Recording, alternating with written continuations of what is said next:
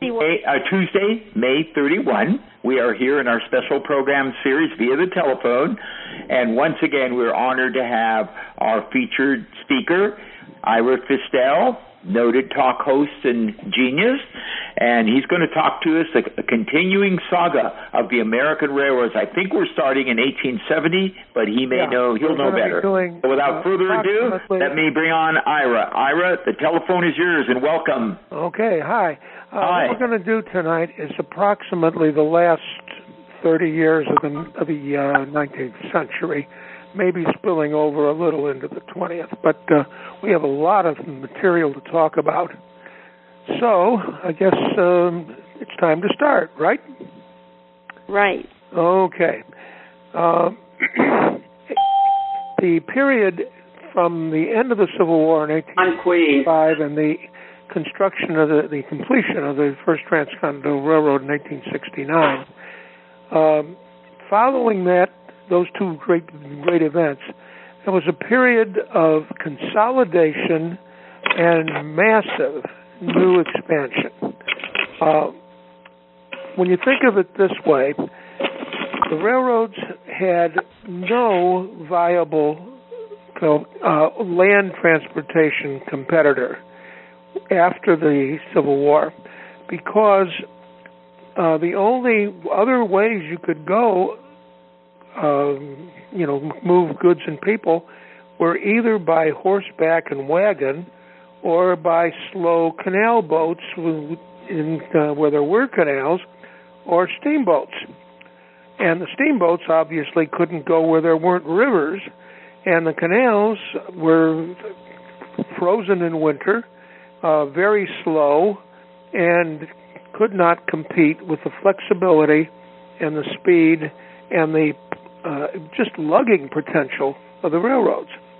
So this was a period of monopoly, virtual total monopoly of land travel by rail, because there just wasn't any other way to go. So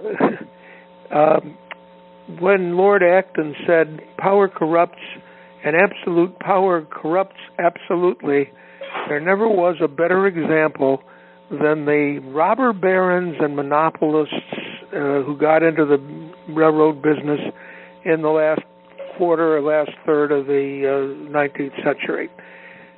The robber barons in general were financiers who worked out of Wall Street, speculating in stocks, making deals, and more often than not very kosher.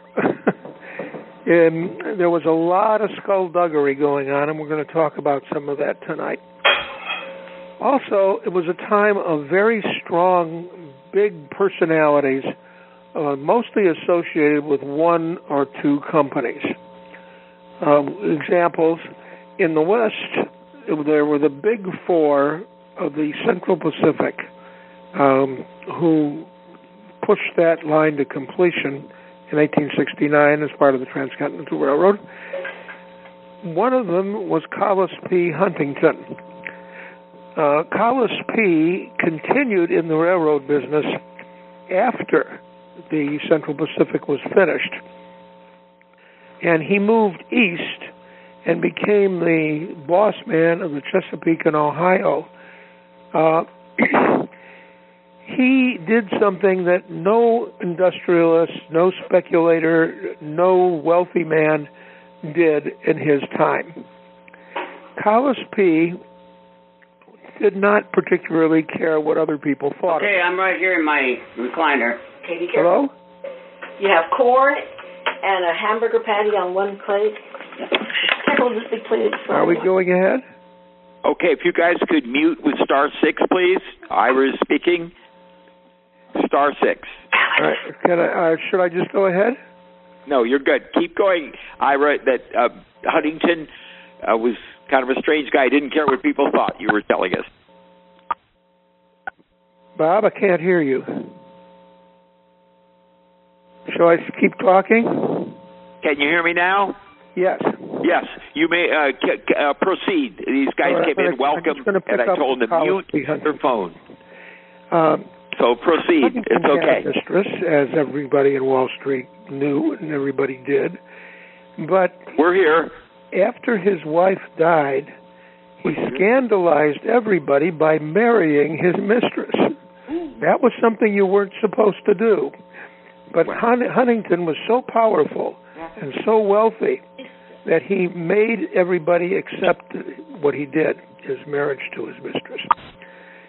His mistress was a woman from, I think it was Virginia, and she inherited part of the Huntington fortune from her dead husband. However, the other part of it went to his nephew, Henry Huntington. And if the names start sounding familiar to people living in Southern California, it's because you have known them well. Collis P. died in 1900. Henry married Arabella Huntington, the former mistress of his uncle, to get the family fortune back together again. Instead of having one half of it go to Arabella, he married Arabella and got the whole thing back. And he invested it in land in Southern California.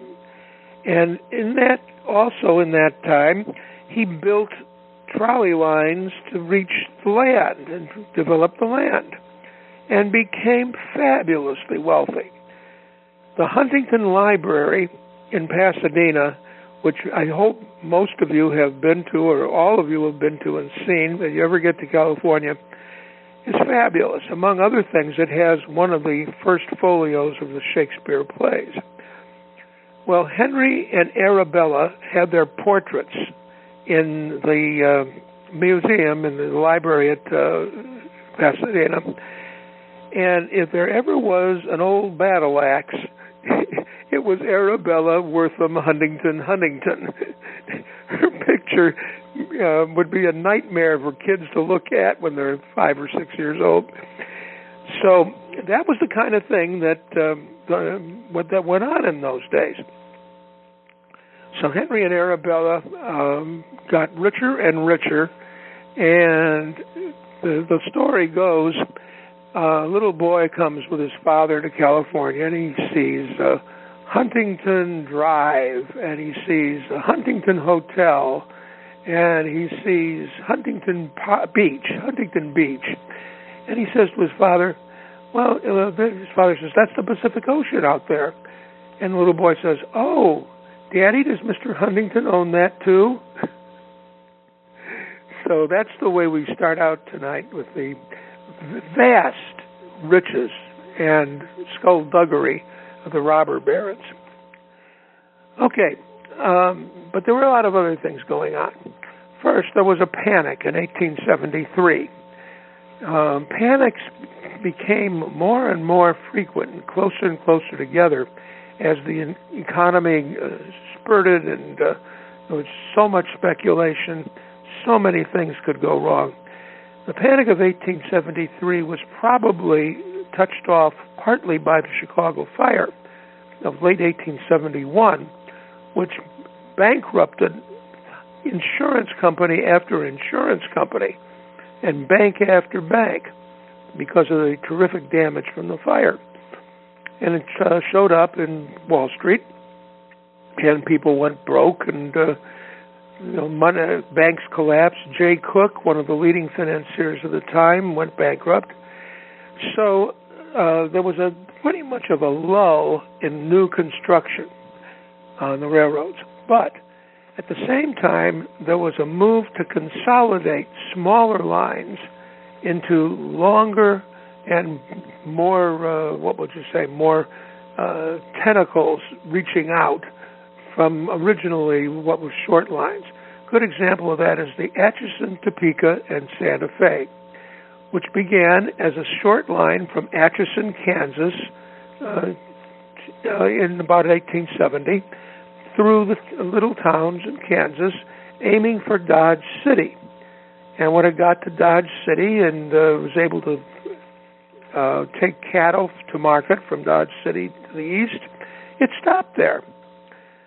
And then it got more ambitious after the panic wore off.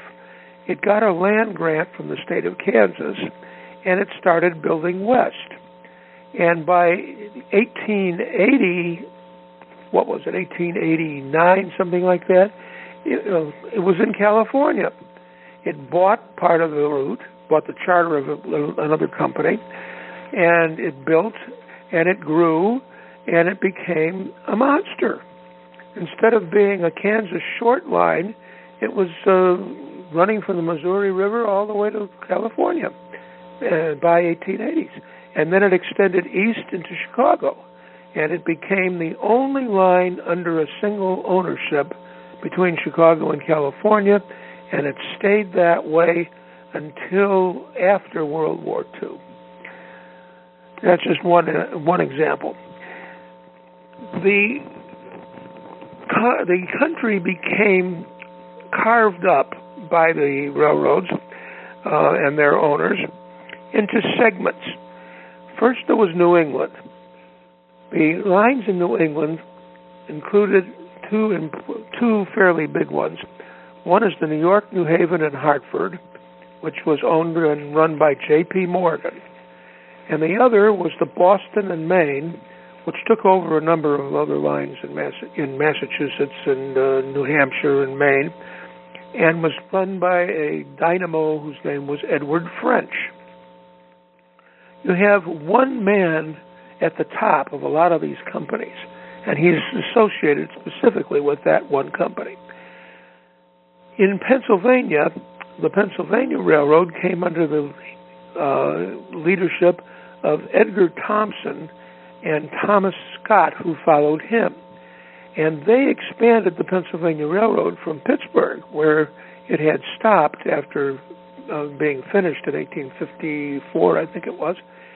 After the Civil War, the fever was on to reach Chicago, because Chicago was on the Great Lakes and had already started penetrating the wheatlands and cornlands west of the city.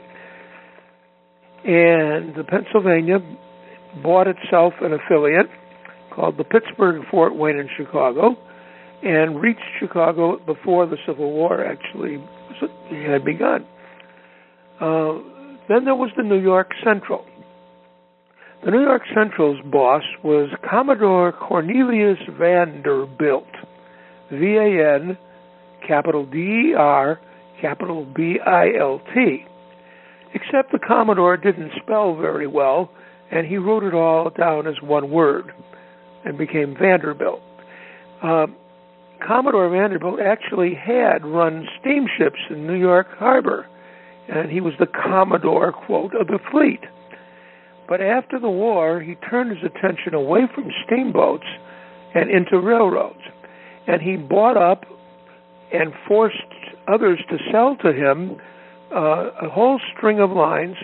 One was the Harlem River line, which went from New York up the Harlem River, and the Hudson line, which ran into the Harlem line north of New York City. Vanderbilt blackmailed, if you want to call it that, the Hudson line because he had control of its entrance into New York City, and he forced it to come under his leadership and his ownership. And then he put together a whole string of short railroads across the state of New York, all the way to Buffalo, 425 miles. And that wasn't enough for the Commodore. With the Pennsylvania moving to the west and going for Chicago, Commodore Vanderbilt bought the Lake Shore line between Buffalo and Toledo, and then built his own line between Toledo and Chicago, and the whole thing came out as the New York Central. It also got to St. Louis, as did the Pennsylvania. Those big companies of the East were the big Berthas of railroading in the 1870s and 80s and 1890s. And they were called the trunk lines. Anything running east and west between New York, Chicago, and St. Louis there were 4 or 5 major trunk lines, so-called. One of them was one of the earliest lines, the Baltimore and Ohio, which originally was aimed at the Ohio River.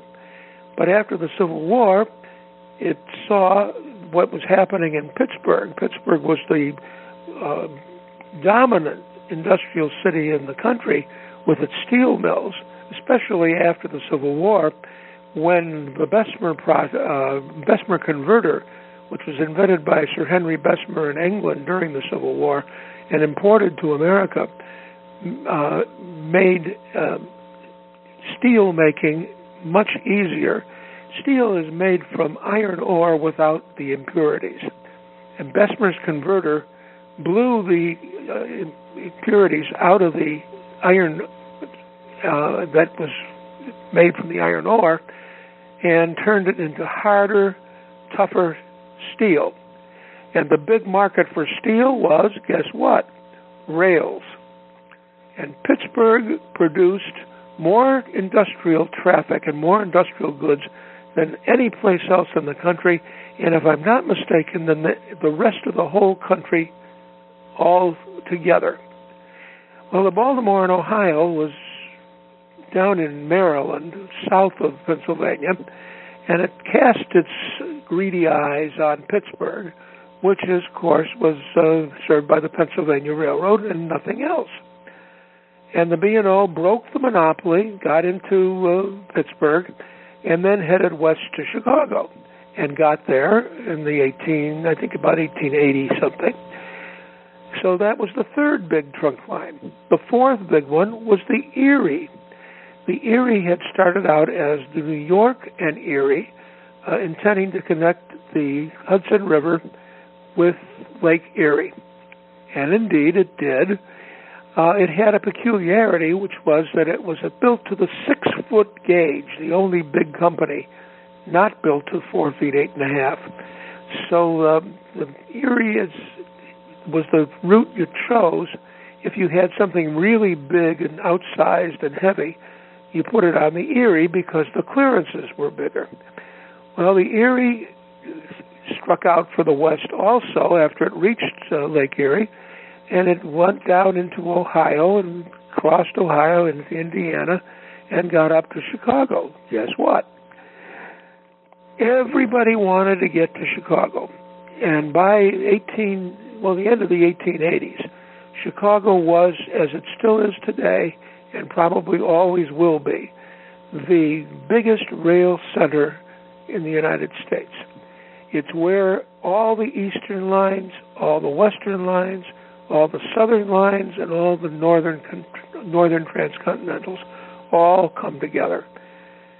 The second biggest today is Kansas City, and the third biggest is St. Louis.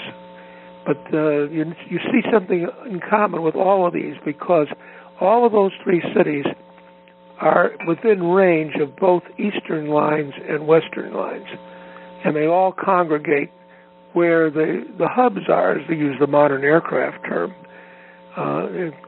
So that's what happened with the Erie. Okay, then there was another company called the Nickel Plate. That wasn't its official name.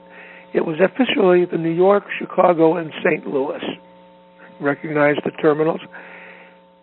But the Nickel Plate was built for one reason and one reason only.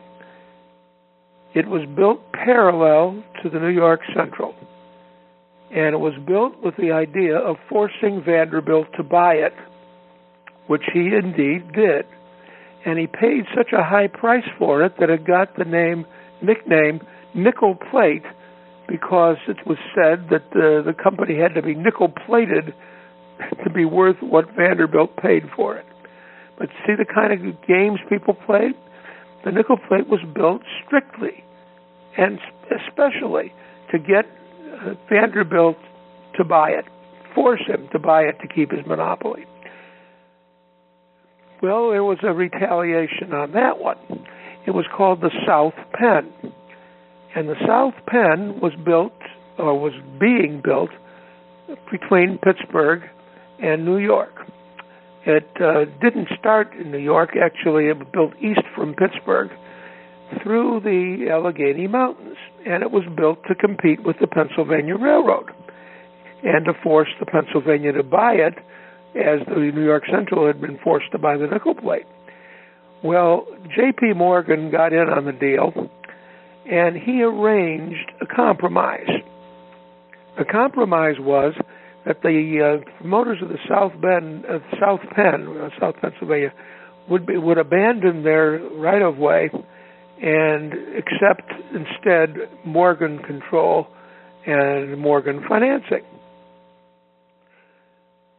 What happened to the right-of-way of the South Penn? Well, has anybody ever driven the Pennsylvania Turnpike? The Pennsylvania Turnpike's western part, from Irwin, outside Pittsburgh, to just outside Harrisburg, was the original right-of-way of the South Penn Railroad, which was never finished as a railroad, but became finished as a superhighway, the first in the country, and it opened as a highway in, I think, 1940, and used the 9 tunnels that had been built by the South Penn, intending to use them as railroad tunnels, and they came out as automobile tunnels. There are only 4 of them left. All the others have been dynamited, and the mountain on top of the tunnel knocked down so that the road goes up and up and up and over the top, all in the daylight. But that's another story of the financing and building and rivalries of the railroads in the East. Those are the big trunk lines. Then there was a group of lines called the anthracite roads. They concentrated on the anthracite coal regions in Pennsylvania and to a lesser extent, I guess, in southern New York. Those included lines like the Reading, the Lehigh Valley, the Jersey Central, the Delaware Lackawanna and Western, the New York, Ontario and Western. All those lines were built to haul coal, anthracite coal. Why anthracite? Because before you had clean-burning stoves, anthracite, which is harder than soft coal bituminous, makes less smoke and is less dirty. And so anthracite was used for home purposes when almost every home was heated by coal. And there was a big market in anthracite. Some of those lines were built to haul anthracite to places as far away as Canada, not only to New York City and Philadelphia, but Montreal, Toronto. So the anthracite lines were very, very prosperous at the end of the 19th century. They were shorter than the Eastern trunk lines, but no less important in terms of financing. West of Chicago, there was a whole group of lines called the Grangers. The Grangers got their name from the Grange, which was the organization of farmers. And these lines built from Chicago to the west, and their territory generally ran from Chicago basically to the Missouri River, and sometimes a little bit further, but that was the central territory of the Grangers. Those lines included the Chicago and Northwestern, the Chicago Rock Island, Chicago, Burlington, and Quincy, the Chicago Great Western, the Minneapolis and St. Louis, Toledo, Peoria, and Western, which I'll talk about a little bit later, and one that was built from Milwaukee and was called the Milwaukee and St. Paul, and eventually became the Chicago, Milwaukee, St. Paul, and Pacific. But it was basically a Granger, too. Then there were the Western Transcontinentals. A transcontinental didn't mean that it had rails between the Atlantic and the Pacific. No company has had that in the United States ever, although both the Canadian giants, the Canadian Pacific and the Canadian National, do. But the transcontinentals ran everywhere west of Chicago, from Chicago to California, to Southern California, Northern California, the Pacific Northwest, and they all are called transcontinentals. One of them was the Southern Pacific. One of them was the Northern Pacific. The Northern Pacific was the second transcontinental railroad. The first one you know was 1869. It only took 14 years before the Northern Pacific was finished as the second transcontinental. And I talked about individuals pushing their companies and leading their companies. The Northern Pacific was built by a German immigrant by the name of Henry Villard, which I think would have been pronounced Villard because V in German, like Volkswagen, in Germany is Volkswagen. So the V is pronounced as an F. So Henry Villard, or Villard, was the leader and guiding spirit of the Northern Pacific. He lost control of it, he got control of it back, and he lost control of it again. But he was totally associated with that company. I've already mentioned the Santa Fe, which went from a Kansas short line to a transcontinental. Then there was the Canadian Pacific. Well, we talked about them. The Southern Pacific, the Union Pacific, was part of the original Transcontinental Railroad together with the Central Pacific. There was the Missouri Pacific. And then there was the Great Northern. The Great Northern was built parallel to the Northern Pacific. But there were a couple of big differences. First of all, the Great Northern was built by a Canadian, James J. Hill. He's called the Empire Builder. To this day, James J. Hill is still called the Empire Builder. And he built the Great Northern close to the Canadian border with the idea of pulling down wheat and other grains and resources from Canada into his company, cutting the Northern Pacific out because his line was further north. Not only that, but Hill built his railroad without land grants. And here we come to one of the big stories of the 19th century, land grants. How did all these companies get built? How do they get built so fast? Well, you remember that the original Pacific Railroad was financed by the federal government giving alternate sections of land to the building companies, which they could sell and populate and have developed and use the resources that they got from the sale of the lands and from the traffic that they generated to build the railroads. Many of the railroads in the late part of the 19th century were built with land grants. One of those was a north-south railroad. And I've talked before about the fact that there are really only 4 major north-south railroad corridors. One is along the East Coast. One is the Mississippi Valley. The third is the Front Range of the Rockies going down into Texas. And the fourth is California. Those are the only 4 major heavy-duty, heavyweight north-south lines in the United States. The traditional traveled and freight, and especially freight, traffic is east-west or west-east. Illinois Central was built with land grants. In 1856 it was finished. I mentioned that before the last time. Its original main line became a branch line as soon as the Illinois Central moved into Chicago. Then there is another region, the Pocahontas region.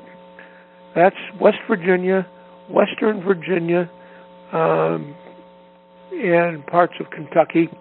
And those lines, there were basically 3, hauled coal.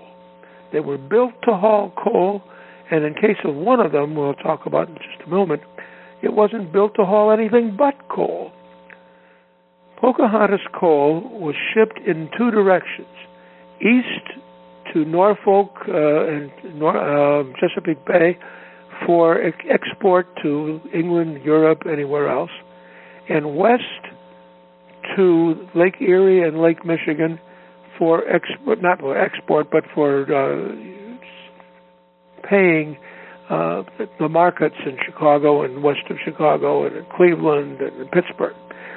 So the 3 lines there were the Norfolk and Western.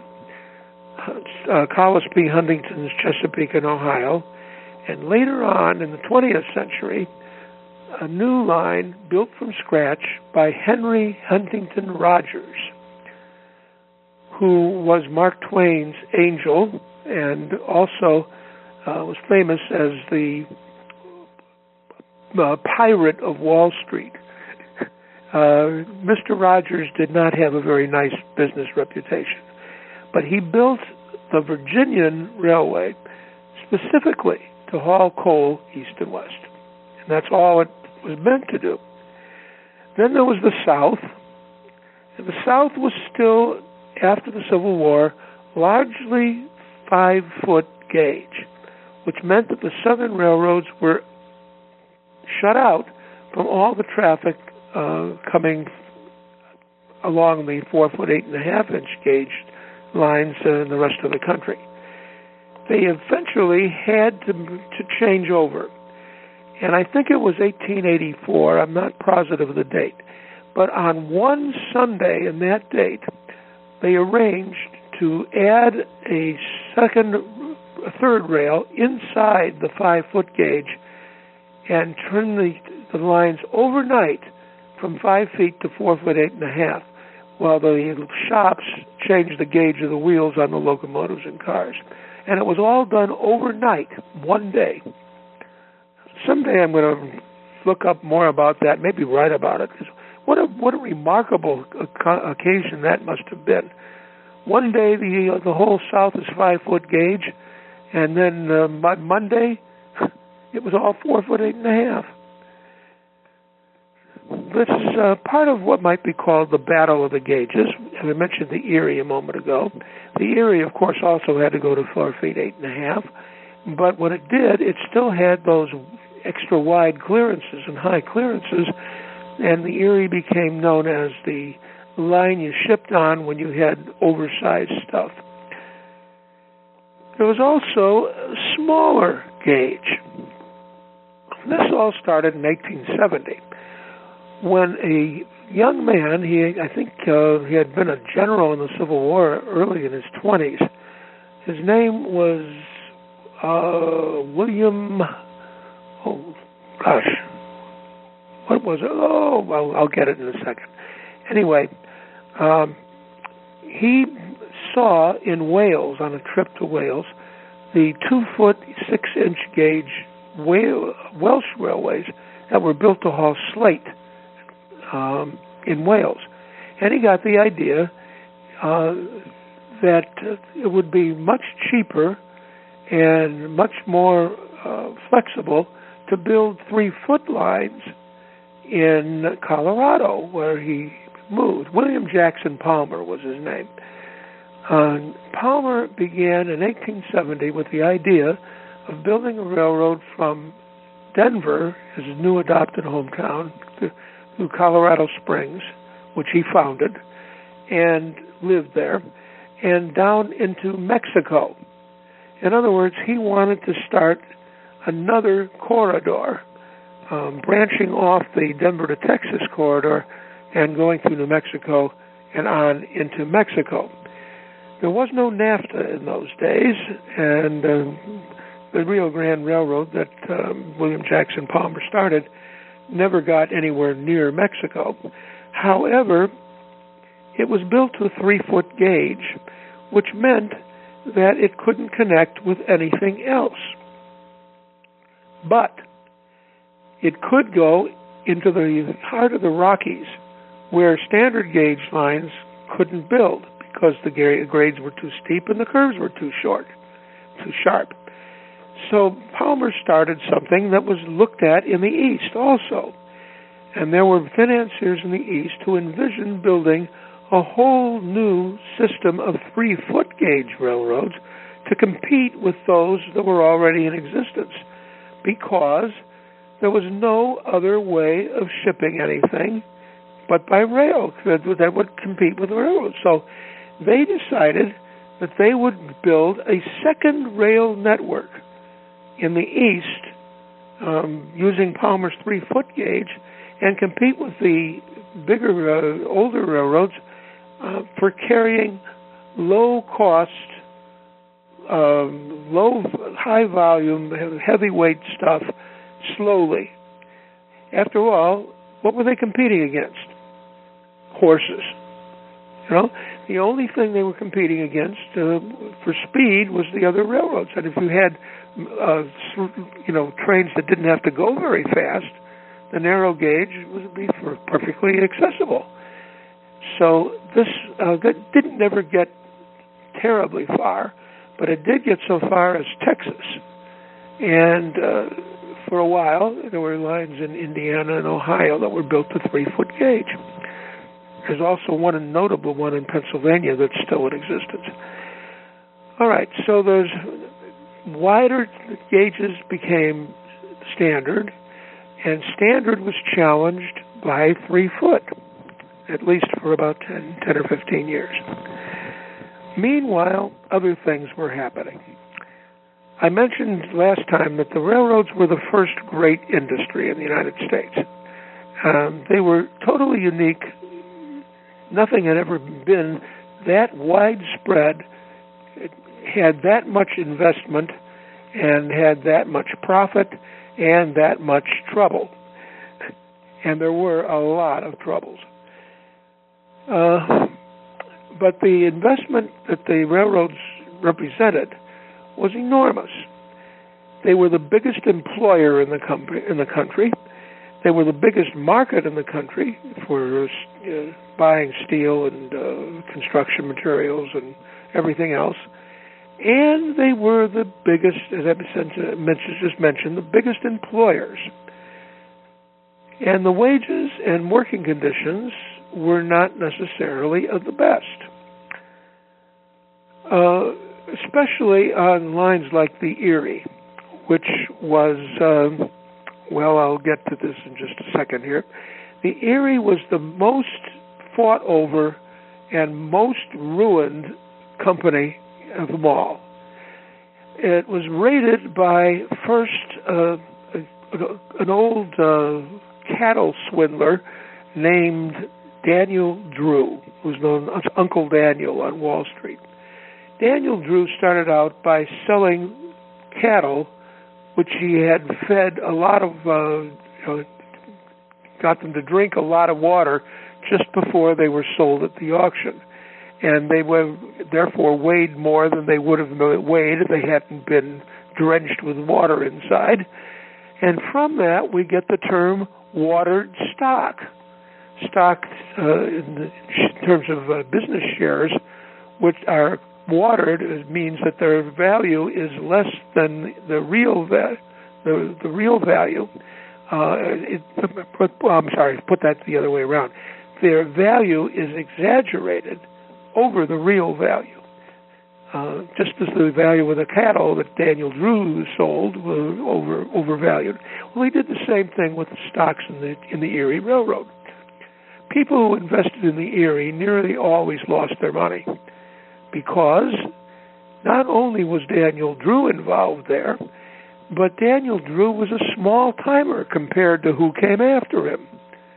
Drew was nudged out of the Erie and wound up broke by Jim Fisk and the robbingest of all the robber barons, Jay Gould. Jay Gould is one of the most fascinating characters in American history. I don't think anybody ever had anything good to say about Jay Gould.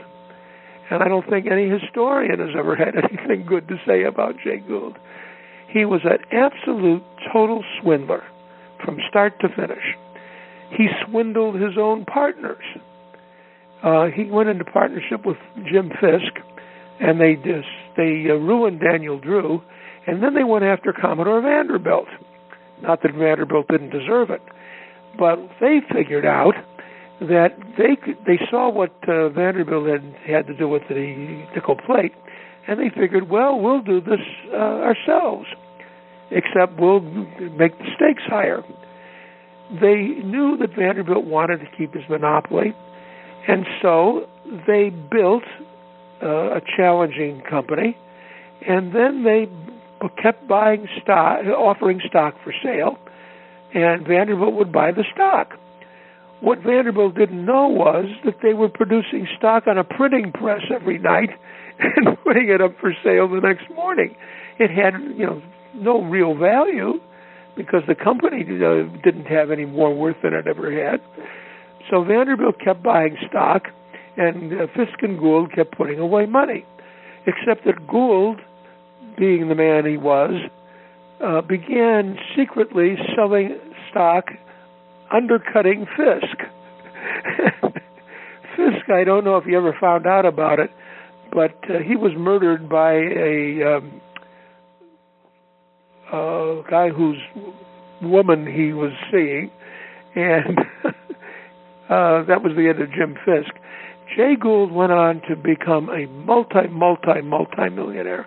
He had a huge fortune, and he ruined a lot of other people and a lot of other railroads in his time. After he died, he left a son, George Gould, that whole fortune. And George Gould, within about 20 years, spent every cent of it. Not one penny of the Gould fortune ever went to charity or ever went to any public benefit. Absolute ruin from beginning to end. There's never been another Jay Gould, and for heaven's sake, I hope there never is another one. Well, meanwhile, while all this was going on, there were tremendous changes in technology. Two extremely important inventions were made at approximately the same time, just after the Civil War. One of those was the Westinghouse air brake. Now, a train can be very powerful, can run very fast, but what use is it if you can't stop it? And the only way you could stop a train was by hand braking, getting guys up on top of the cars to turn a brake wheel and clamp the brakes down. There was no other brake. The engine may have had a brake, but the cars didn't. And the engine brake, obviously, is not enough to brake a long string of cars with heavy weight. So there was a big need for some other kind of brake. George Westinghouse heard about the building of a tunnel in Europe where the drills used compressed air. And he had a brainstorm. He got the idea of using compressed air to press the brakes down on trains. Shortly after the Civil War, he demonstrated his air brake in a particularly exciting way. He didn't plan this, but he had a test air brake put on a locomotive and cars, and the train was going to be testing the brake, and it was running down the track near Pittsburgh when a horse and wagon got stuck on the tracks ahead of the train. What did the engineer do? He put on the air brakes, and the train stopped short of the horse and wagon. Well, after that, there was no question about what was the way to stop a train. And to this day, the air brake is the key, the most important braking factor that we have. We have others now. Electric lines have what's called regenerative braking, where the brakes, when the brakes go on, it means that the wheels become generators instead of motors. When you stop a motor and it's running on gravity or something, it becomes a generator, and some of the power goes back into the overhead or the third rail, and there's more power to run other trains. And at the same time, you're stopping your train. That concept was taken by the diesel locomotive, except that the diesel has no place to send the extra power. So the power that it generates is dissipated in heat through grids in the roof of the engine. But all of those are supplementary to the air brake. Mr. Westinghouse also had another brainstorm, because what happened if, for example, your air compressor didn't make enough air fast enough to stop a train or to make two stops close together or something like that. Or what happened if the air hose broke that connected the cars with the air brake? Well, the other idea that Westinghouse had is something that's adapted to many purposes today, the fail-safe principle. When a train runs today with air brakes, the air brakes don't apply by pushing air against the brakes. The air holds the brakes off the wheels. And when the engineer wants to stop the train, he lets air out of the train line, out of the compressed air line, and the wheels, the brakes come down on the wheels. And it can be controlled very, very well. So that the fail-safe principle also applies. If a train runs away and loses it and there's no air brake, the brakes go on instead of off, and because if there's no air. So that was the huge contribution of George Westinghouse. The other one was Eli Janney's semi-automatic coupler. I don't think anybody here has probably ever heard of Eli Janney, but the American railroads could not be what they are without his invention. The Janney coupler is like if you take your right hand and your left hand and you put them together with the fingers linked and bent into each other and linked, you feel, if you try to pull it apart, it's very strong. And if you open your fingers, it comes apart very easily. If you close your hand, you close your two hands, and your fingers meet the palm on each hand, and it locks. Well, that's what the Janney coupler does. It's a semi-automatic because it needs to have somebody do something to uncouple it, but it will couple automatically. And it is the main reason why American freight trains can be 200 cars long. They're experimenting now with 5-mile-long freight trains, if you can believe that. It isn't the limitations of power on the locomotive that limits the size of the train, and it isn't the air brake even that limits the size of the train. It's the stress on the couplers. In Europe, they don't use the Janney coupler, but European trains are very different from American in that they don't have anywhere near the volume of heavy, long-distance traffic. They are basically much lighter weight and much more frequent. American trains tend to be as long as you can get them safely, and the Janney coupler is the key to that. Someday they will find a way to make the Janney coupler also couple the air hoses together. As it is now, the couplers will come together, but a man has to get in between the cars after they're coupled to connect the air hoses. So it's not fully automatic, but that's in the future. All right, that's two huge pieces of technology. Locomotives began to change as the demand changed. The standard American locomotive before the Civil War was the American Standard type. That was what it was called, the American Standard. Four leading wheels, 4 driving wheels connected to the cylinders, and nothing behind the driving wheels. But as locomotives got bigger and heavier to pull longer and heavier trains, the wheel arrangement of the locomotives began to be adjusted according to the kind of work that they were going to do. So freight trains generally did not need a 4-wheel lead truck because they didn't go very fast. So they would have a 2-wheel lead truck, but the first step was to have 6 driving wheels instead of 4, and it wasn't long after that when it was 8 driving wheels instead of 4. So you had a 280 type called a consolidation because it was built at the time when so many railroads were consolidating into longer and heavier and bigger companies. After that, the trailing wheel, 2 trailing wheels were added under the cab to make a 282, and then later a 482, and then later a 410-2.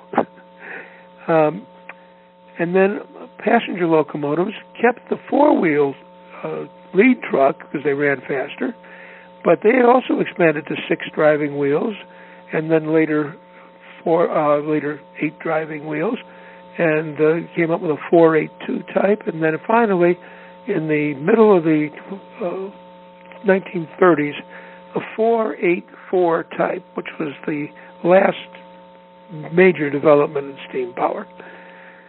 Okay, then there was the employment situation. I mentioned that the jobs were heavy.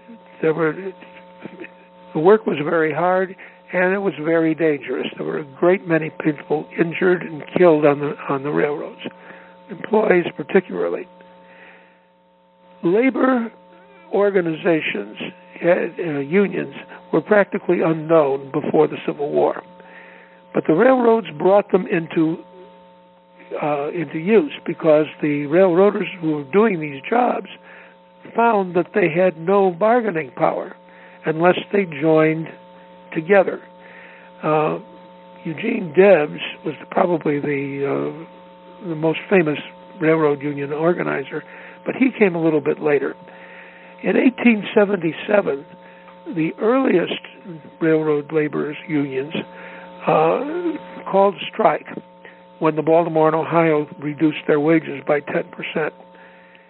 The strike began in Martinsburg, West Virginia, and spread to Pittsburgh, and there was violence, and before you knew it, the Pittsburgh depot had been burned down, and all over the country, people were absolutely shocked. They were terrified.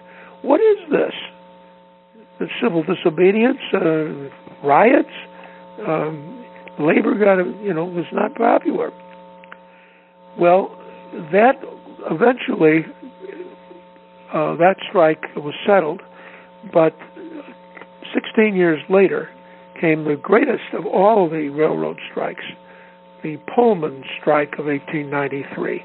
I think I'll leave that one to the next segment, next time we talk. There were great safety improvements, but also great disasters because trains were running faster, and the cars were still made of wood, and in passenger trains of the 1860s, 70s, 80s, into the 90s were made mostly of wood. What happened when a passenger train crashed? The wood cars would be squashed, and the people inside were squashed too. But also, those cars were heated by stoves and lit by oil lamps. And a crashed train almost always caught fire. So you had absolutely horrific disasters. One was at Chatsworth, Illinois. This is a story and a half. This happened on a company that was practically bankrupt, and it needed cash so much that it offered a cheap excursion to Niagara Falls, and hundreds of people bought tickets. And the train was running at night through the Illinois countryside, and then they'd been burning weeds by the track that day, and nobody had stayed by to see what happened afterwards. The train comes along and sees a fire ahead of it. And the engineers tried to stop the 2 engines, but the engines crashed into the bridge. The wooden bridge, which was only about 6 feet high, burned to the ground. The engines fell into the pit, and the cars jumped in over the engines, and the whole mess burned up. And 80-something people were killed. The first reports were there were 100 people killed. And the bridges burned at Chatsworth, and 100 lives were lost. And of course, the newspapers like Frank Leslie's Illustrated Newspaper just love these horrible accidents. There was another one in New Jersey, where two trains were racing on parallel tracks, and the two tracks crossed ahead of them, and one train decided not to stop for whatever reason. Nobody knows what the engineer was thinking, but he kept running straight ahead and crashed into the other train at the crossing. And that one killed about 50 people. There were more and more of those. One of them was immortalized in a song. It's called The Wreck of Old 97. Anybody ever hear that? I'm going to sing a little bit of it. Everybody tells me not to sing, but I'm going to do a little chorus of it. Oh, they gave him his orders down in Monroe, Virginia, saying, Steve, you're way behind time. You're not running 38. Now this is old 97. You must put her in dispenser on time. 97 was the crack mail train, and the engineer's name was not Steve, it was Joe, but his last name was Brody, and this was at the time when everybody in America was thinking about Steve Brody, who jumped off the Brooklyn Bridge and survived. So his nickname was Steve. Well, that's one chorus of the old 97 song, which has the melody of a song called The Ship That Never Returned, that was written by Henry W. Work. I don't know anything about Henry Work except that he created a couple of the most popular melodies in American history, and that's one of them, The Ship That Never Returned. He also created My Grandfather's Clock Was Too Large for the Shelf, so it stood 90 years on the floor. Ever heard that one? That's also Henry C. Work. Okay. Accidents did happen. Horrible accidents. There was also a great rush to get the places faster in that same period of time. And in 1893, the passenger boss, in charge of passengers for the New York Central Railroad, created a new train called the Empire State Express, run between New York and Buffalo. And to show off how fast the Empire State Express was going to be, he gave engineer Charles Hogan, on a locomotive called the 999, because that was its number, he told Mr. Hogan to open the throttle and go as fast as you could dare. Well, he did, and the 999 was said to have gone 112.5 miles an hour for a short distance. And the 999 became world famous immediately. It doesn't exist anymore, but a model of it does, and I think it's in the Museum of Science and Industry in Chicago. I'm not positive. I think it used to be, if it isn't now. Well, the Pennsylvania wasn't about to let that go by, and their new train, the Pennsylvania Limited, was initiated in, I think, 1902, and the same thing happened. The bosses of the company told the engineer, whose name was Gerald McCarthy, a fine Irish name, they said, okay, McCarthy, go. And McCarthy opened the throttle and went.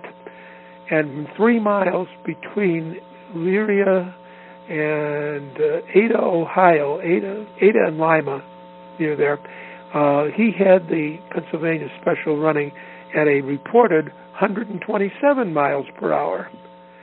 But there was no confirmation of it. The fastest steam locomotive that was ever timed scientifically was the Mallard in England, which ran 126 miles an hour. Anyway, speed was a factor, and as you know, speed kills.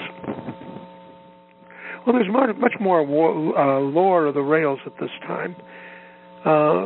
Rachel wants me to talk about Kate Shelley. Kate Shelley was an Irish immigrant girl whose father had died, and she lived with her mother and I think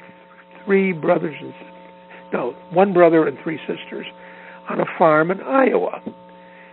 Now, she was about 16 years old. She knew all about trains because her brother worked on the railroad, and she heard one night that there was a flood at Honey Creek near their farm, which was in Boone County, Iowa. Well, she went down to Honey Creek to see what had happened. And it turned out that the flood had knocked out the bridge at Honey Creek. And a locomotive, which was running ahead of a passenger train to make sure the line was safe, fell into the river and into Honey Creek, and all of its crew were stranded in the river. Well, Kate realized that there was a passenger train coming, and she decided that she was going to stop that passenger train. She yelled to the crew that she'd bring help, but she was going to get the train stopped first. But in order to get to the station where the train would stop in Moingona, Iowa, she had to cross another bridge over the Des Moines River. And that bridge was made out of wood, and it was specifically designed to keep people from walking across it. She had a lantern, but the lantern blew out, so that was of no use. She crawled across that bridge on her hands and knees, scraping her knees, of course, but getting probably a dozen splinters, who knows how many, in the dark, in the rain, in the flood. And she made it across the bridge and then ran 2 miles to the station and got there breathless in time to stop the passenger train. Well, that made Kate Shelley a national heroine. And her story is very well known. Later on, the Chicago Northwestern Railroad built a high-level bridge to replace the Des Moines River Bridge and called it the Kate Shelley Bridge, unofficially. Well, a few years ago, I think 2009, the current owners of what was the Northwestern are now the Union Pacific. The Union Pacific built a new Kate Shelley Bridge, bigger, stronger, and wider than the old one, and called it officially the Kate Shelley Bridge. I've never been to Kate Shelley's home in Iowa, but I'm going to go one of these days. They have a museum there of things that she owned and things that she collected and things that her family owned. She was eventually hired as a station agent in the station in which she saved the passenger train in Moingona, Iowa, and she died in 1912. I think she was about 50 years old when she died, something like that. But she was the girl heroine of the 1880s. You got to know about Casey Jones. Anybody here think Casey Jones is just a legendary figure? Well, he was a real person. His name was John Luther Jones. But his wife didn't like the name Luther, and his boss said, "We've got too many John Joneses on this division. Where do you grow up?" And he says, "Casey, Kentucky." "Aha, you're Casey Jones," says the boss, and that's what he was called for the rest of his life. Casey Jones was an engineer, and he worked for first Mobile, Ohio, and then moved over to the Illinois Central Railroad. He ran trains in Chicago at the Columbian Exposition in 1893, and then he went back home to Memphis in Tennessee and ran between Memphis and Jackson, Mississippi.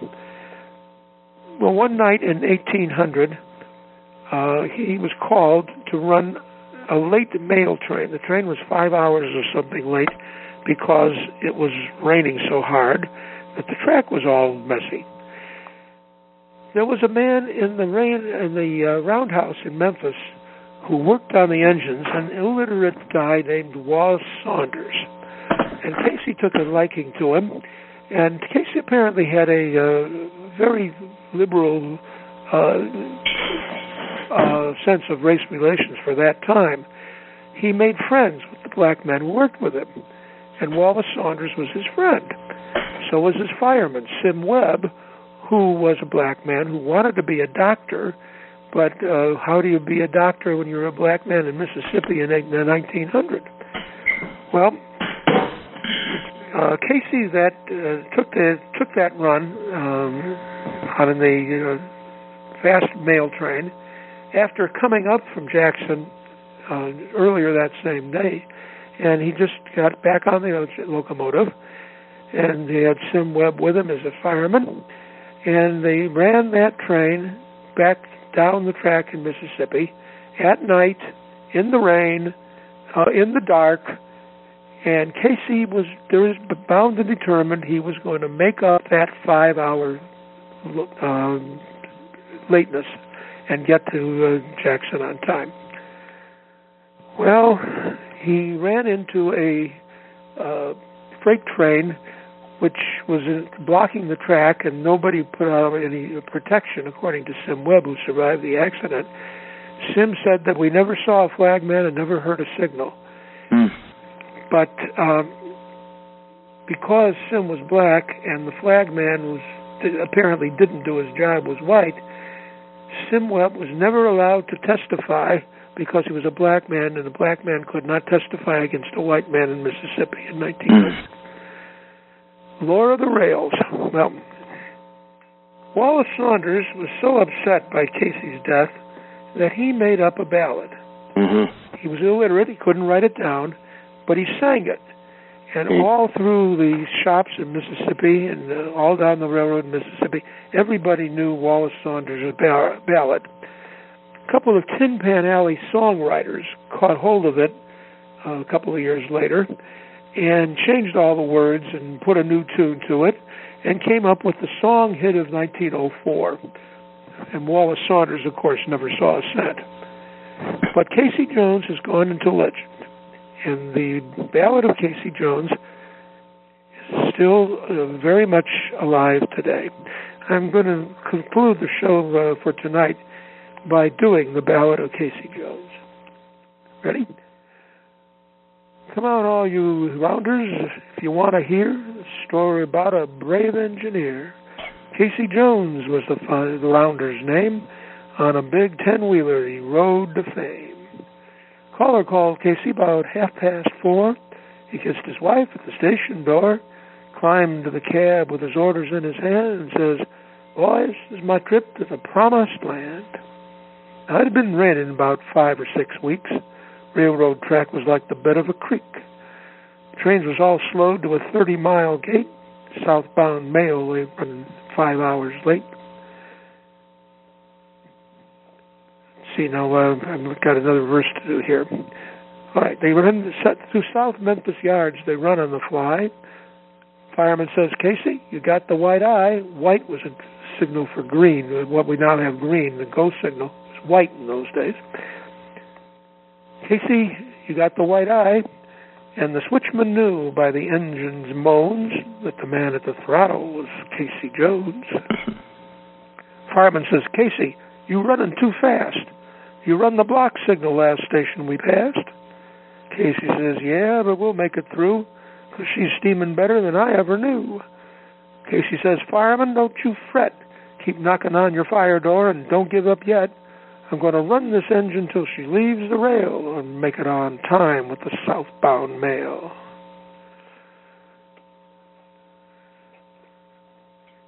Okay, got to get another thing here. Okay. He rounded a curve about a mile from the place, and old number 4 stood him right in the face. He turned to the fireman and says, "You better jump, 'cause there's 2 locomotives that's going to bump." Fireman says, "Casey, she's just ahead. If we don't jump now, we both be dead." Fireman jumped off, but Casey stayed on. Was a grave engineer, but now he's dead and gone. Casey Jones, he was all right, stuck to his duty both day and night. But headaches and heartaches and all kinds of pain are not apart from the railroad train. And stories of great men, noble and grand, are all part of the life of a railroad man. Ira, that's wonderful. I thought you were going to sing it, Ira. Well, I can't sing it because I don't know what Wallace Saunders. Let's see if anyone has any questions. What a story. That was incredible. Anybody have any questions listening here? Let me say that Collis P. Huntington, if I can go back to him, broke, as I remember, you can correct me, broke with Leland Stanford, and he used to write the Dear Pard letters, I think in the LA Times, every week or two. "Dear Pard, remember when we fixed this or we cheated people here or there?" And they said Stanford aged 10 years when he saw this, and he really almost ruined him, even though he was a wealthy man. And then Henry, Ira, you may not have been here, but some of us were. The red streetcar was the trolleys you're talking about. And you could go from San Bernardino almost to Santa Barbara for a nickel. I mean, you could go to Riverside from the valley here for a nickel. And Henry Huntington was the red cars man. Yeah, the red. We call it the red car, red streetcar, right? And the auto industry, of course, drove it out in the 50s. It was a very sad time, and I don't mean to monopolize it, but I remember we were kids. My mom would go shopping and hand us out the window to the conductor helped her to my aunt, and we were little kids, and drop us off and then come back from L.A. That was a big deal. Pick us up in the red streetcar and we go home to San Gabriel, California. I remember fondly that. Any questions, anybody? Well, Ira, we thank you. We know about the research. We can see it in your lecture. We sure appreciate it. And we are recording this, and this will go out far and wide. And I love the Casey Jones story. Keep all the recordings because I want to hear it. Thank you so much.